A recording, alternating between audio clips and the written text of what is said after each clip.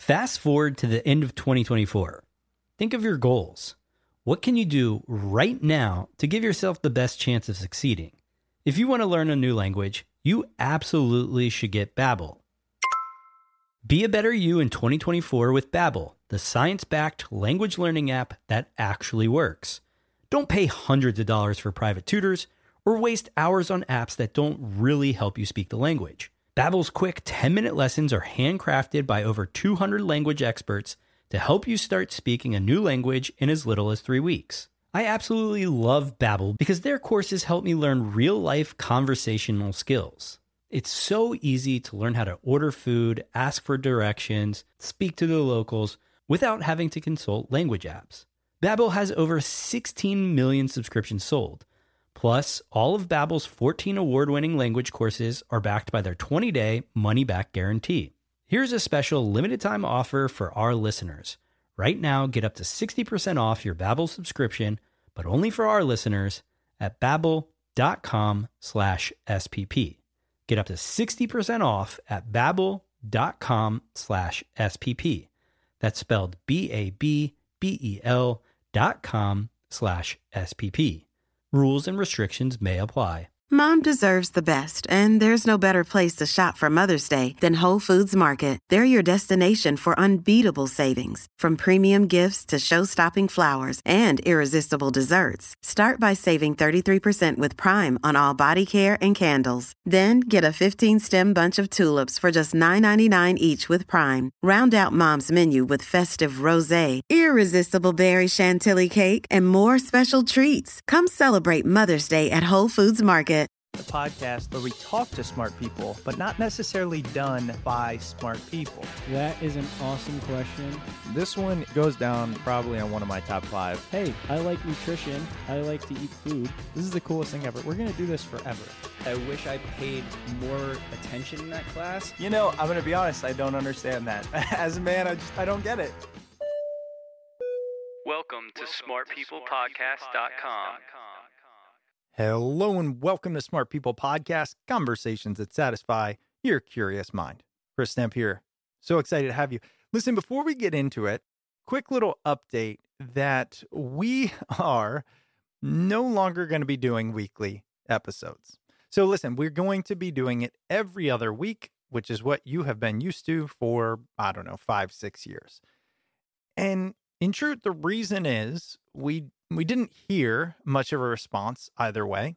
We didn't see any impact on metrics, downloads, listens, and it's a lot more work. And so while we're trying to do some new things, we're trying to get more social media content up, we're trying to do a better job with video, more website content, it just makes sense to spend just as much of our time recording as it does on other things, and weekly episodes did not allow that. So look, if you feel differently, let us know. smartpeoplepodcast@gmail.com. Let's get into it. So this week on the show, we are talking to Dr. Becca Levy about her new book called Breaking the Age Code: How Your Beliefs About Aging Determine How Long and Well You Live. And in short, this reiterates perhaps one of, if not my biggest learnings from the 10 plus years of this podcast, which is the things we tell ourselves and the thoughts we have and the stories we create literally shape our existence. And so it's not a far stretch to learn that the way you think about aging will determine how you age. If you think being old is terrible, it probably will be. And that's just the tip of the iceberg. In fact, what Dr. Levy's going to talk to us about is how our thoughts about aging actually influence our hormones that can cause us to age. They can cause us to be sick. Dr. Levy is the leading authority on how beliefs about aging influence aging health. She is a professor of epidemiology at the Yale School of Public Health and professor of psychology at Yale University. Her pathfinding studies have changed the way we think about aging. They've received awards from the American Psychological Association, the Gerontological Society of America, and the International Association of Gerontology and Geriatrics, which, is all about aging. This is somebody finding a key that helps unlock what many of us want, which is a long, healthy life. And now she wants to give you that key. I hope you enjoy it. If you do, here's what I'm going to ask. Send it to an aging parent or friend. Share this. Yes, it benefits us. But think about this. I was just talking to my parents about it over the weekend because I really want them to know this. And I'm going to continue having this conversation. You can do the same. I hope you enjoy it. I hope this sparks your curiosity, changes your thinking, improves your life, and improves the life of those around you. If it does, reach out to me, smartpeoplepodcast@gmail.com. Love to hear from you. Let's get into it. We are talking to Dr. Becca Levy about her brand new, incredible book, Breaking the Age Code: How Your Beliefs About Aging Determine How Long and Well You Live. Enjoy.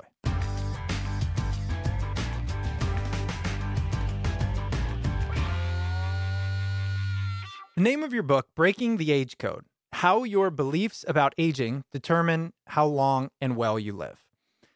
With no other context, I will take that as I can think my way into a long, healthy life. On this podcast, I've talked to a lot of people about the brain and thoughts and all this, and I've gotten so excited about how much impact the brain and our thoughts have on our lives. But when I got your book, I was like, nope, we've gone too far. You can't tell me I can think my way into health.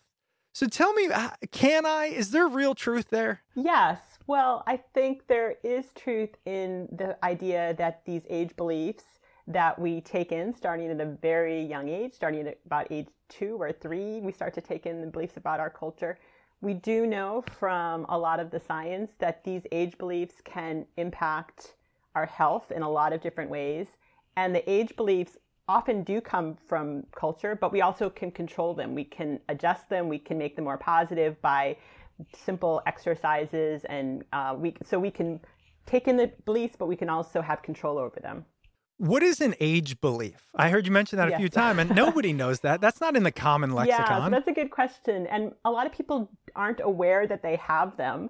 But one of the things that I do to access them is I just ask people, when you think about an older person, what are the first 5 words or phrases that come to mind? And just about everybody I've ever talked to can quickly come up with images. And those often, unfortunately, in our culture, the first ones that people mention are often negative. But usually by the end of when they get to the 4 or 5, usually people can talk about positive images that they have. So these are these beliefs that we take in from social media, from literature, from movies that portray older people in different ways. And then we hold those images in our mind. Yep, I'm with you. You ask me, I'm thinking gray hair, canes, pickleball, doctors, and a weird smell. Okay. I don't know. That's just what came through my... Yeah, those are great. So you have sort of action-oriented ones. You have an appearance one, which many people, one of the first things they mention is an appearance aspect of aging. And then you have, the last one you said was something about a smell. I mean, so... Oh, a weird smell. Yeah, I think it comes from my grandparents. Okay, that certainly is a portrayal in media, in marketing, a sort of one of the negative beliefs that it's really easy to encounter about aging, which does not apply to, to most older people. So so there are these beliefs that we pick up from advertisements, from everyday life that can impact how we think about older people in general. And what we found is that these beliefs impact our own aging as well. To me, my parents are older, but I still play golf with my dad. He's super active. Like I'm like, that's great. You're living the dream, I tell him, right? I'm thinking old is late 80s at this point. One of the things that's striking me is, how do we define old or aging? Yeah, that's a great question. And there is no single biomarker of aging. So it's not like we're trees and you can count the number of rings that you have. There's really no way to take a biological measure that picks up on somebody's age because there's just so much variation. And I think in part because there's so much variation, there's a lot of room for, what we call social determinants, or these psychological factors and cultural factors that impact the meaning that we give to aging.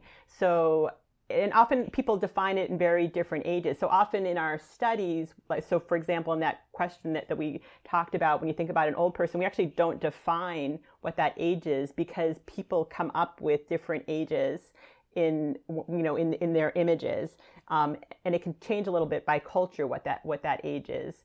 But in other studies we've conducted, we do have a set age that we define as aging. It's usually, for the older people, it's usually over the age of 60 or 65.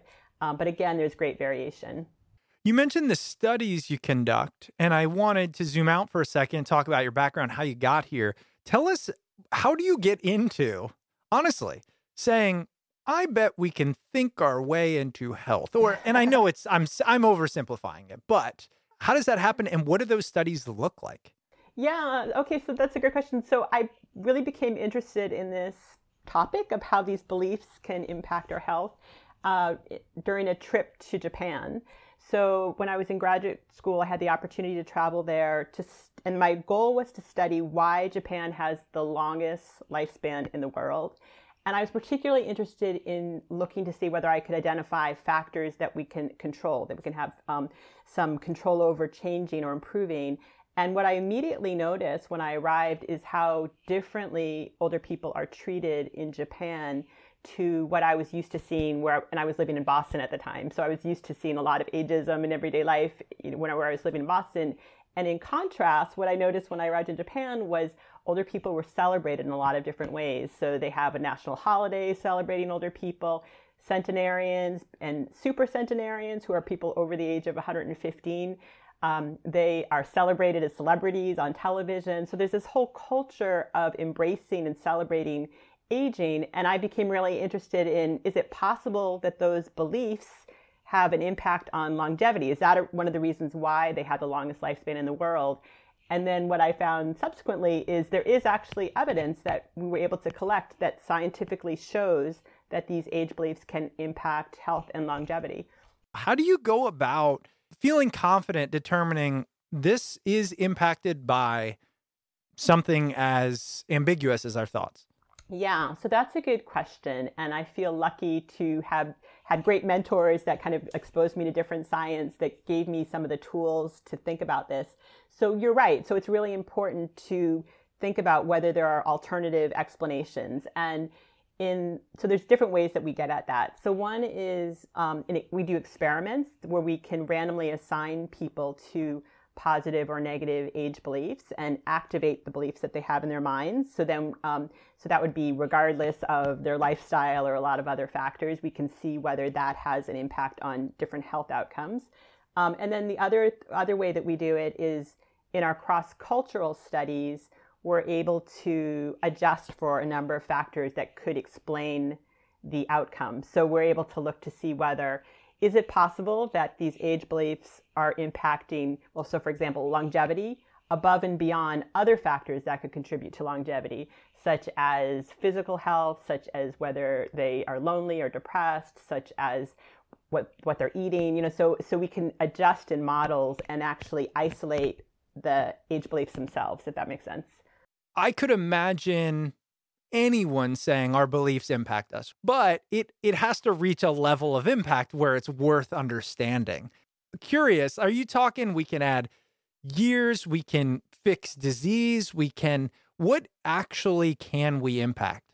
So, so to give you one example, in our longevity research, when I got back from Japan, the way that I was able to study whether these beliefs impact longevity and how much was I found this town in Oxford, Ohio, where researchers decades ago interviewed everybody who was 50 and over.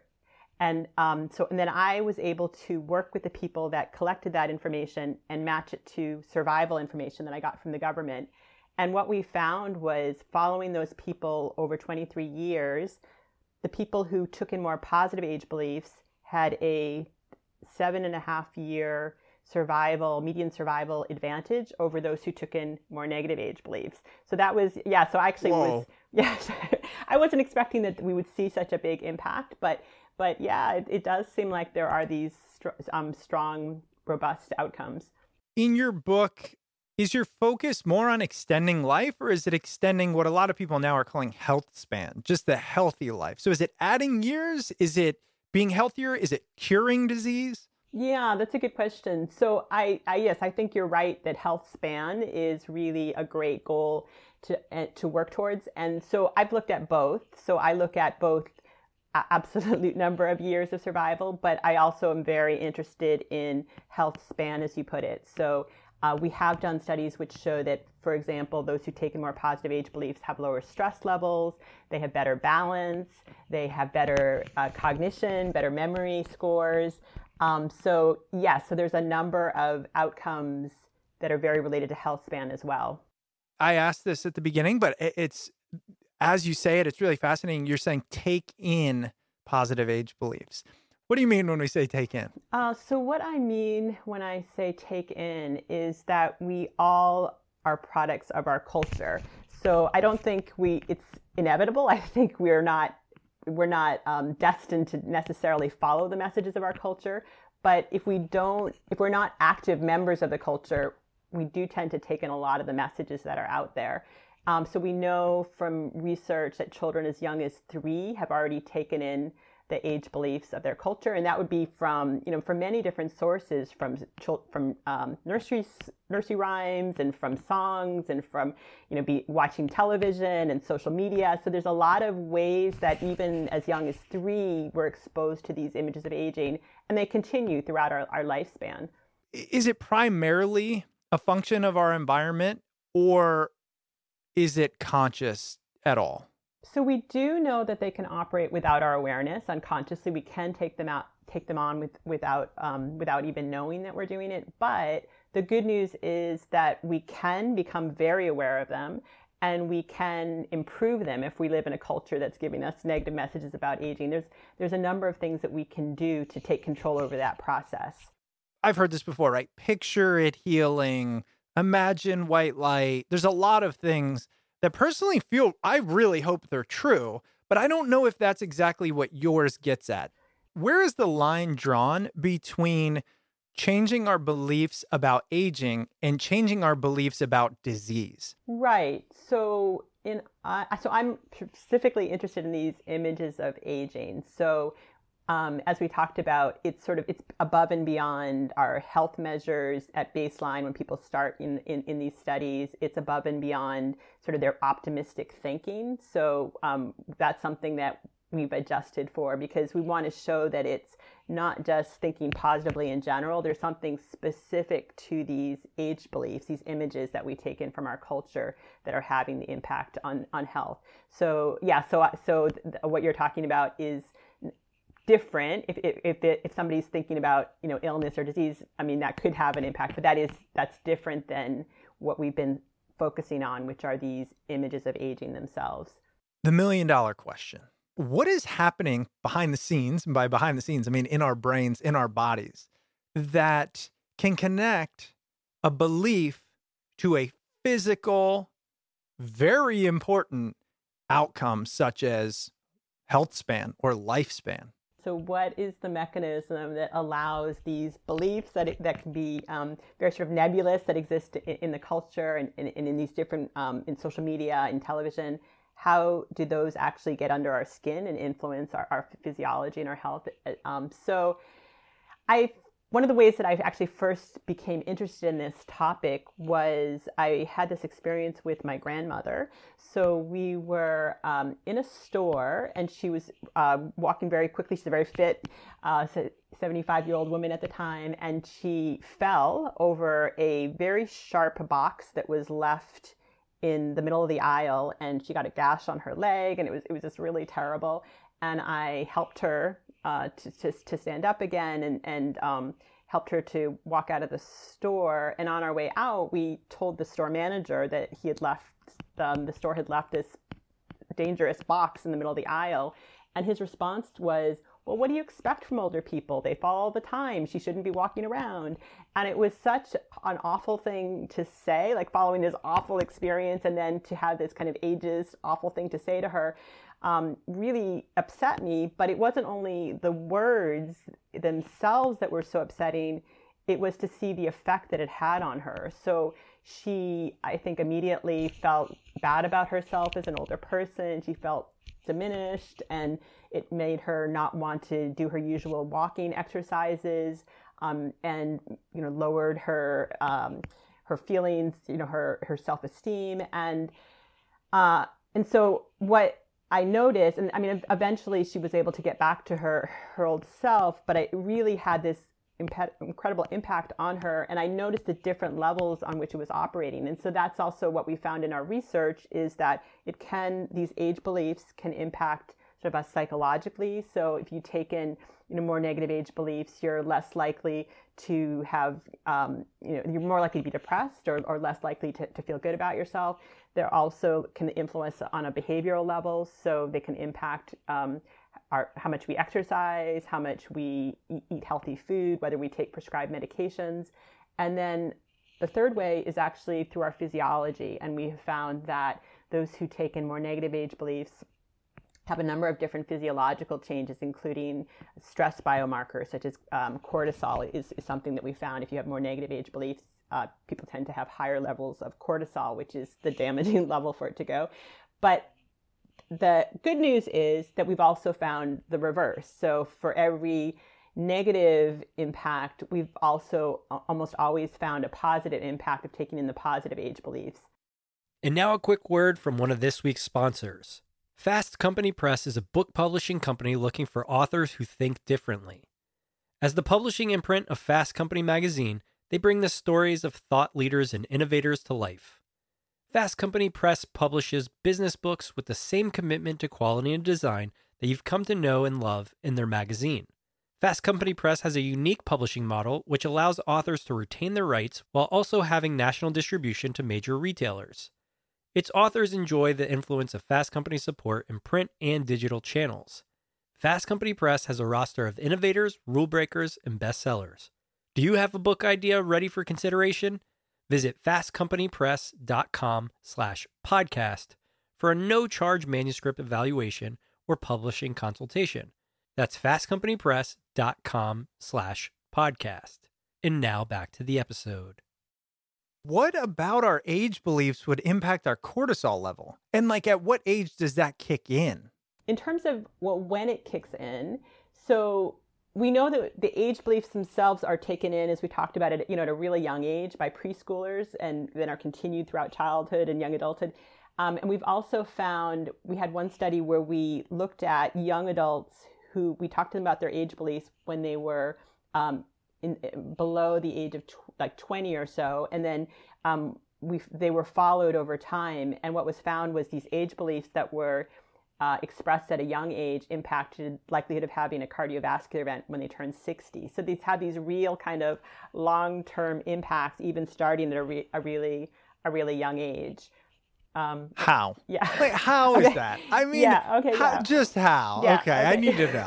Okay. Yeah. And I think that was the second part of your question, which was, about, how does it impact cortisol? How does it impact physiology? And I think part of it is that these age beliefs can act as a lens on how we take in the world. And in that way, they can impact a number of different internal processes. And I think one of the ones that I think is particularly powerful is stress. So we know when people take in more negative age beliefs that they have an elevated response to stress, or if they take in the more positive age beliefs, they actually have a beneficial effect. They have a reduced level of experiencing stress. And we know from a lot of research that stress levels can have a number of impacts on our physiology. So I think that is one of the main ways that these messages that are out there can actually impact something like cortisol.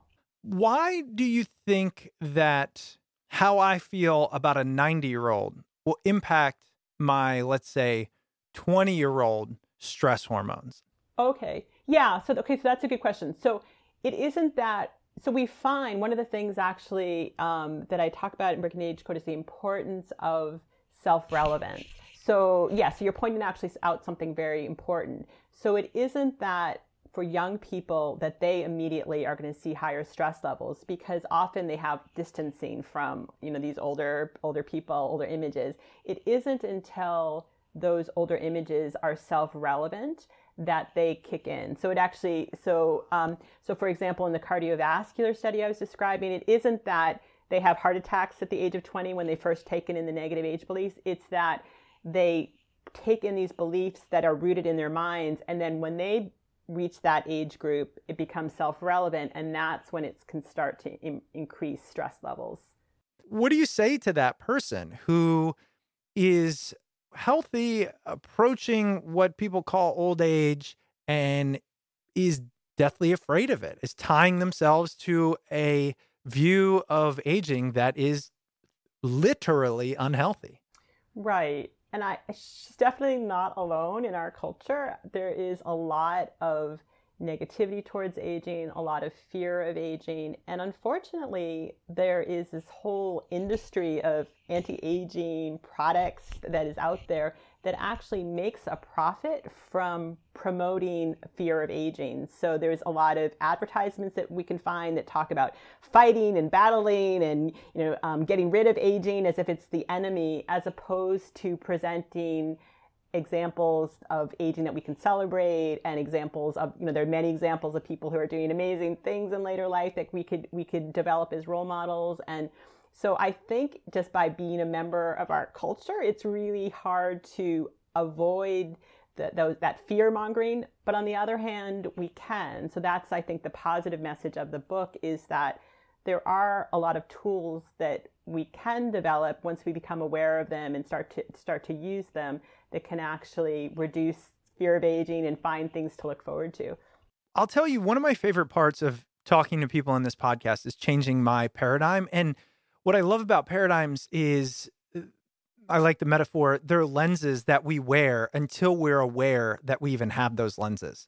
It colors everything you do, but you don't know it.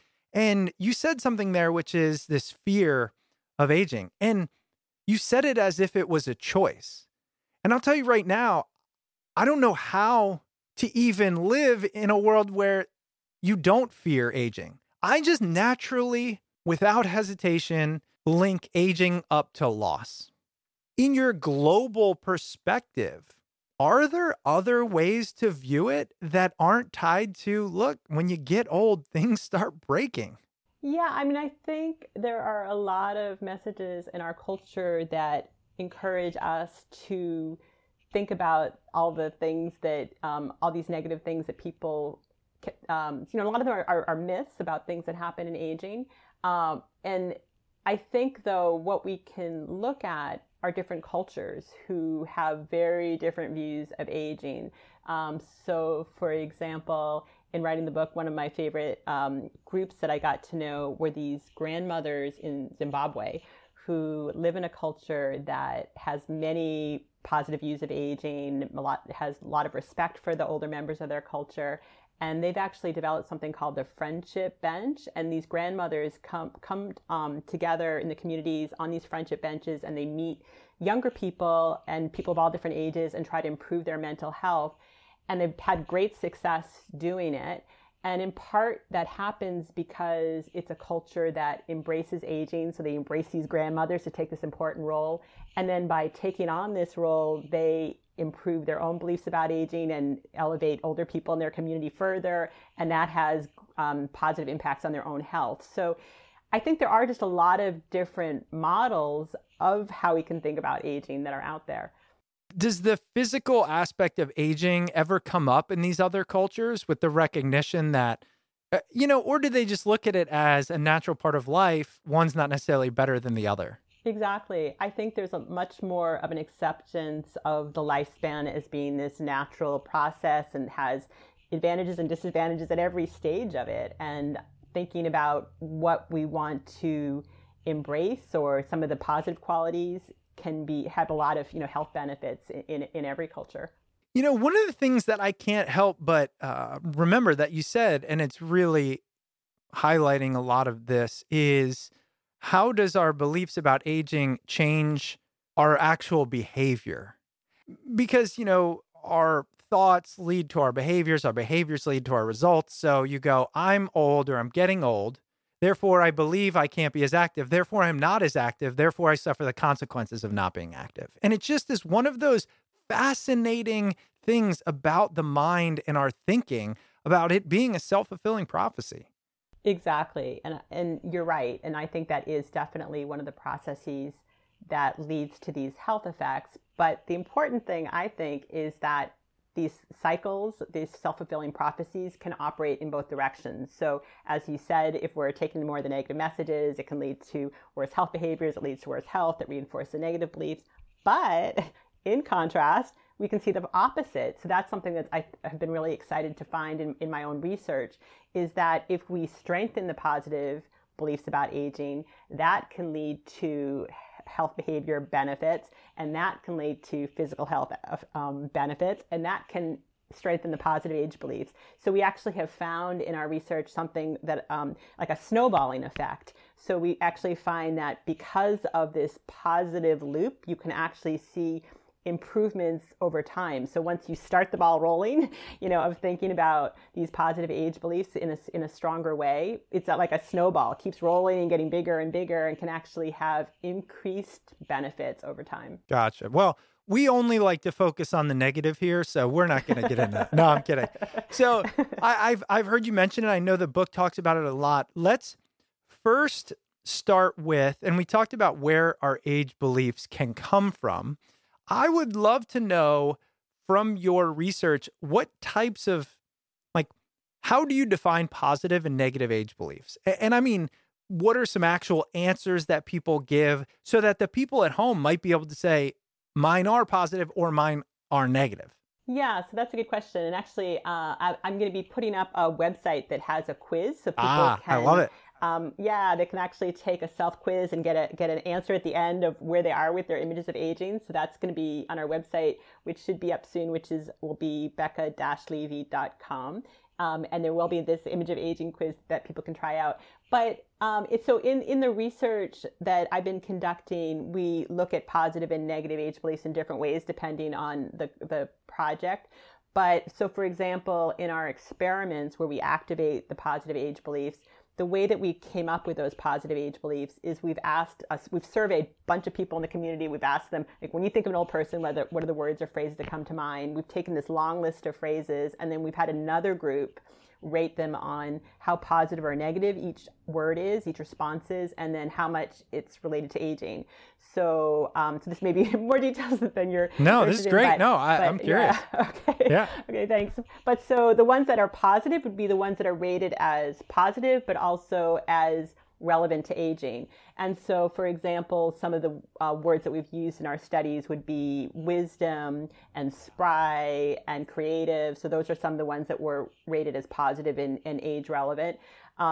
In contrast, some of the ones that would be rated as related to aging and negative would be things like senile, confused, decline, which is not to say that any of those factors are not, there's a lot of variability. And so I think they're all sort of important ways to think about aging. All right, let's get into it. Okay. If people are feeling really bad about things, I'm saving the best for towards the end here, but this is a primarily Western audience listening. And I think we all know that Westerners tend to have not the most positive view towards aging. How do we change that? Because it does seem like it's been ingrained since we were little, like you said. How do we change that?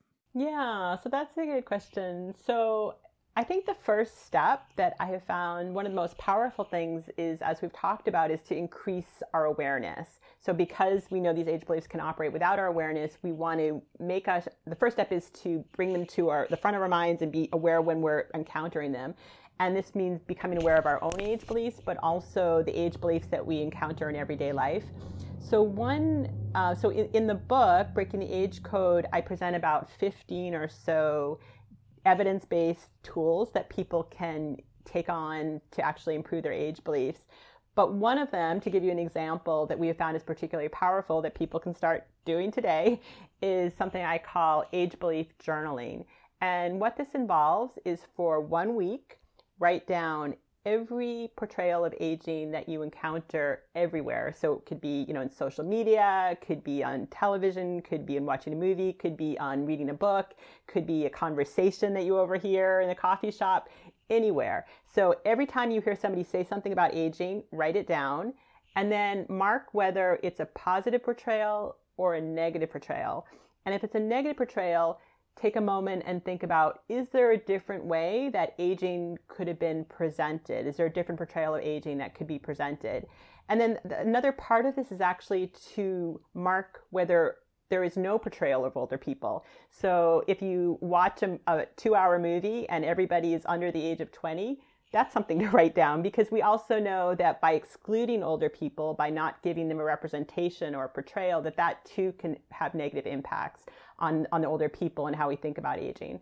Hey, quick break here. Listen, if this idea of living well, living long, thinking about aging in a healthy way interests you, there's a lot you can do to help that process along.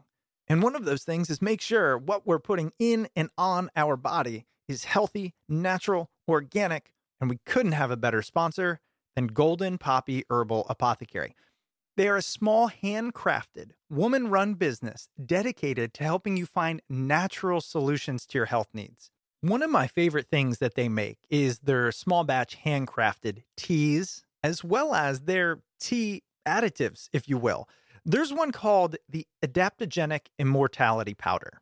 It's one of their top formulations. It uses 100% organic and locally grown mushroom extract powders and 100% organic heirloom cacao. It's a perfect addition to coffee, tea, smoothies, etc. It contains 25% of the highest grade cacao with bioactive cell wall extracted mushrooms. It's adaptogenic, it's energizing, it can support adrenal recovery. The other thing is, I've mentioned on this podcast some of their teas. So they have their time for bed tea, which is great at helping you make that transition into healthy sleep. They have their tummy tea, which is packed full of herbs that can support your digestive process, and so many more. One of the best parts about it is when you have company over and you pull out this noticeably different tea, it's a really nice surprise for your guests, and it's also a great nightcap habit for us to get into to support our bodies.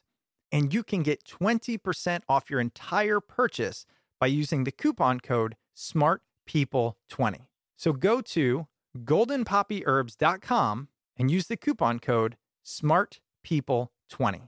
goldenpoppyherbs.com, coupon code SMARTPeople20 for 20% off your entire order. Let's get back to the show. Interesting. Okay. So the aging journal, I don't know how many people are going to do that. You ever get frustrated by that? Like, hey, I've got a nice silver bullet here. Not that it is, but and people go, I don't have time for that. Yeah, well, it doesn't take much time. It can take a couple of minutes a day. That's true. And you could actually wait till at the end of the day to do it. I mean, it doesn't have to be something that you're constantly doing all throughout the day, but I think just to bring that level of monitoring, we have found can really make a big difference in improving age beliefs. Monitoring, such a good word. We interviewed a woman, her name is Dr. Amishi Jha, and she talked about focus. And one of the examples she used is, I'm going to mess up analogies, but a spotlight and a flashlight and things like that. And I think to your point, just turning the flashlight a little bit towards things like that can help immensely, because just this conversation, questioning, what do I believe? And recognizing there is a choice. Like, I can choose to see the older people I know doing incredible things, or I can choose to see the flip side of that. But now knowing the scientific impact, I feel like has a real return on that investment. Exactly. Yes. So I think there's definitely important health benefits by increasing monitoring, and then questioning also, I think is a really important part of the process. Questioning when portrayals are negative, why are they negative, and how can we flip them around? Yeah.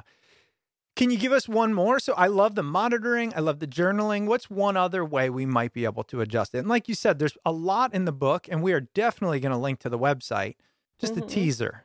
Yeah, so I think another thing is to be armed with the science. And so also in Breaking the Age Code, I present 15 common myths about aging, and then the science, which shows why they're just not true. So I think having that information and being able to draw from it. So if somebody says something really negative, just really marking what it was that they said about aging, and then think about, okay, well, what is the science behind it? And why does the science disprove what was just said? And ideally, tell that person, so, and it doesn't have to be right away either. It can be, because I find I often don't have a response ready right away when I hear something that's ageist or a negative portrayal of aging, but you can always go back to that person afterwards and say like, hey, what you just said the other day? I was thinking about that. You said that memory declines for all older people, and the science doesn't really follow that. So I think just knowing what the science is, or having a resource that you can check that has the information, and then to check in on some of these negative messages when they're just false, can be really important. That's such a good point. And this, again, another realization, how much of our beliefs are shaped by people trying to make money? Like, really, why do I think almost for certain old people lose their memory? Right. So I think, as we talked about, I think there is profit to be made in fearing aging. So there's a lot of industries that are built on fear of aging. And so I think, everything from these, there's all these kinds of, injections and surgeries and interventions that are based on sort of fear of falling. And so even though, all of these things can happen, I think by having such a strong emphasis on it and having industries that want to make a profit from those fear messages, I think we really have to think about, as a culture, how we can counter that. Yeah. We talked about the memory one. What's one of the most surprising false beliefs about aging? Yeah. So, memory is a great one to talk about, because I think that probably is perhaps the most common negative stereotype about aging, is that all memory declines for all older people. But we know from the science that there are many different types of memory. So some of them stay the same, such as procedural memory, like riding a bike. Some of them actually get better with aging, such as something that's called semantic memory, or the ability to learn new vocabulary often can improve in later life. So there's this whole range of types of memory. And we also know that there are just many examples. There's a lot of variation in how people do with all of these measures. So we know there are some older people who have excellent memories. So for example, in writing the book, there's somebody who I really enjoyed talking to, was this man named John, who is an 84-year-old actor. And he took on the memory task of memorizing a 60,000 word poem. And so he did this over a couple of, he memorized it, and then he performed it over a couple of days, did this wonderful job. And what's interesting about him is that he credits his ability to do this by his own positive age beliefs about aging. So he said that when he was taking on this memory task, he thought of this cellist who played beautiful music into his 80s and 90s, and that image inspired him and motivated him to take on this great memory task. I'm glad you brought that up, because one of the things I wrote down, you have a lot of excellent stories, case studies, things that can make this relevant. John sounds like one of your favorites. What's another one that you enjoyed learning about where it showed the power of this on our health? One of my favorite, another favorite person that I talked to was this pediatrician who named Jonas, who in his case, he actually had a high level of a biomarker for dementia that for most people would translate into a number of cognitive losses. But for him, he was able to actually overcome some of these physiological markers. And he credits in part his ability to do that with his own positive role models that he developed. So as a young doctor, he got to know a lot of older doctors who taught him a lot of information and a lot of ways of interacting with the community. And so those role models, he felt like really inspired him. And he became this world-class diagnostician. So he was often able to identify these really rare diseases in babies and young children, and became a role model for his medical community. So yeah, and it ties in with some of our research, some of the science, which has also shown that, even people we have found who are born with this risky gene for Alzheimer's, if they take on more positive age beliefs, they actually have a 40% lower chance of developing dementia, and they lower their levels to the same level of somebody who is not born with this risky gene.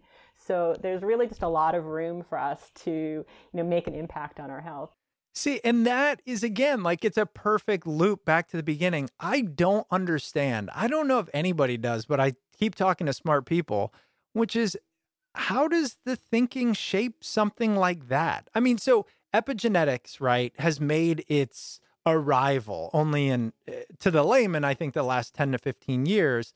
Do you think we'll ever know how just having these, for example, these age beliefs changes a physical marker we have by such a massive amount? Right. So I'm glad you mentioned epigenetics. That's such a cool idea. And the idea of how our genes are impacted by these psychosocial factors and how they come together to really impact health. I think that's such an interesting, exciting area of science right now. And so, yes, definitely these findings fit right into that research on epigenetics. So it's not that the beliefs change our genes. So we are born with genes that determine everything from our hair color to our eye color. It's not that they change how they express themselves, but they change what's the environment around the genes, so that we know not everybody who has this risky gene for dementia, for example, develops dementia. So about half of them do and half of them don't. And so what epigenetics shows is, why is it that the half that don't develop it, what are the protective factors that prevent that risky gene from being expressed? And I think perhaps the mechanism that has shown the most support is probably stress levels. So we know from our experiments that people who when we strengthen the positive age beliefs, we show a lowering of sort of cardiovascular stress levels. And then when we strengthen or activate the negative age beliefs, we show an increase in stress levels. And we know that stress can impact how these genes operate and whether they're expressed and whether they determine different kinds of health outcomes. Wow, that's really cool. And look, I could imagine you get to a certain age, let's say it's 60. I'm just making that up. And you go, am I actually old? And then you say, what does this mean to me? And I can imagine if subconsciously deep down, it only means negative things, that I would just be more baseline stressed out. I mean, think you trip and you go, is that the end? Did I just break my hip? Whatever it is, right? As opposed to, again, these positive things that we've all seen. I mean, I can't help but to think about my grandmother. She just recently passed away and she was 97, I think. This woman, even asking her in her late 90s, I was like, Grandma, how long are you going to stick around? She said, when I'm done being pissed off at this, that, and the other. Like, she was fueled by a little bit of anger, but, she, up until the end, she never thought she was any less able. And that's why, despite probably not a lot of things on her side in terms of either genetics or whatever, she crushed it. So it's just amazing how I think, and this is why I really want to talk to you, a lot of things we think are just chance or luck really can come down to our beliefs and how we engage in the world and the things around us. Exactly. Yeah. Your grandmother sounds great. She was awesome. She was awesome. Yeah. Yeah. She does. And I think and so probably that kind of attitude of taking on the world and not being, ruled by it, but finding ways to make a mark on the world. I mean, I think that's part of being this active member of society, and not just letting these messages rule us, but taking a step back and saying, okay, which of these messages make sense? Which of these do I want to say, hey, that's really diminishing older people in a way that's just not fair, that's just not just? How do I operate in a world that is driven by wanting an age-just society? And I think that's something that, that we all can do. Yeah. Last question on this. How have you noticed your own beliefs change as you have integrated so much of this into your life? Yeah, so that's a good question. So I think on the one hand, I am always looking out for positive role models and positive examples of aging. And something I read about in the book is developing a portfolio of positive images. So I think I am always really happy when I have another person or example, of older people that I can add to this portfolio.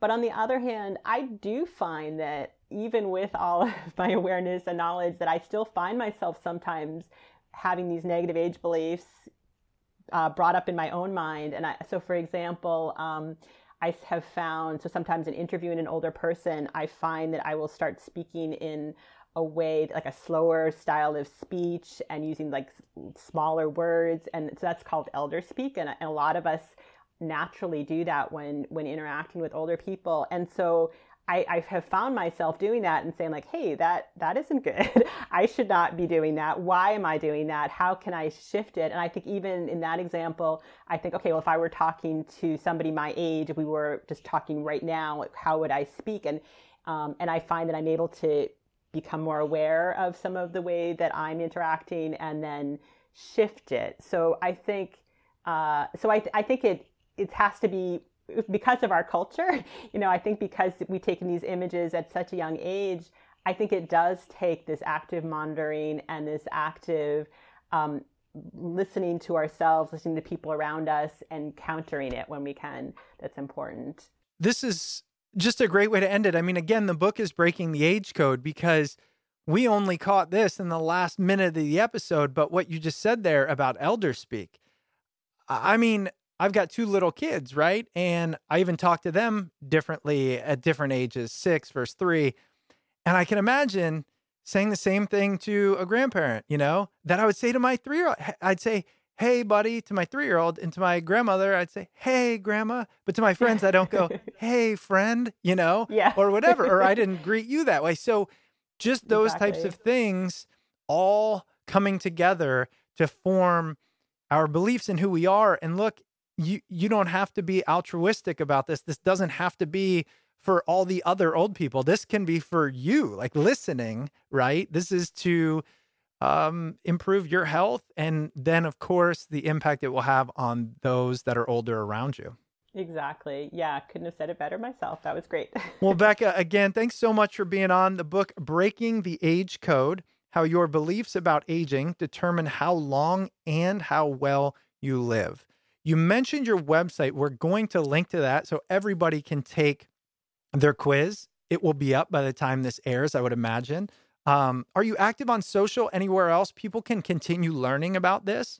Yes. Also, I have a faculty webpage at Yale that lists a lot of my research. And if anybody wants me to send any of the studies I talked about or that they see on my website, I'm more than happy to send them by email or however is most convenient. So yes, so you can find me that way. And then also on the website I mentioned, there's other information about the studies and research that led to the book.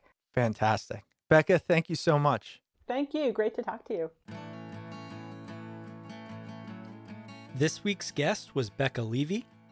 Becca's book, Breaking the Age Code, How Your Beliefs About Aging Determine How Long and Well You Live, will be available on April 12th, wherever books are sold. The host of this episode was Chris Stemp, and it was edited by yours truly, John Rojas. If you want to get in touch with the show, you can email us at smartpeoplepodcast@gmail.com or message us on Twitter @smartpeoplepod. And if you want to stay up to date with all things Smart People Podcast, head over to the website, smartpeoplepodcast.com, and sign up for the newsletter. Thank you so much for listening. We hope you stay tuned because we've got a lot of great interviews coming up. And we'll see you all next episode.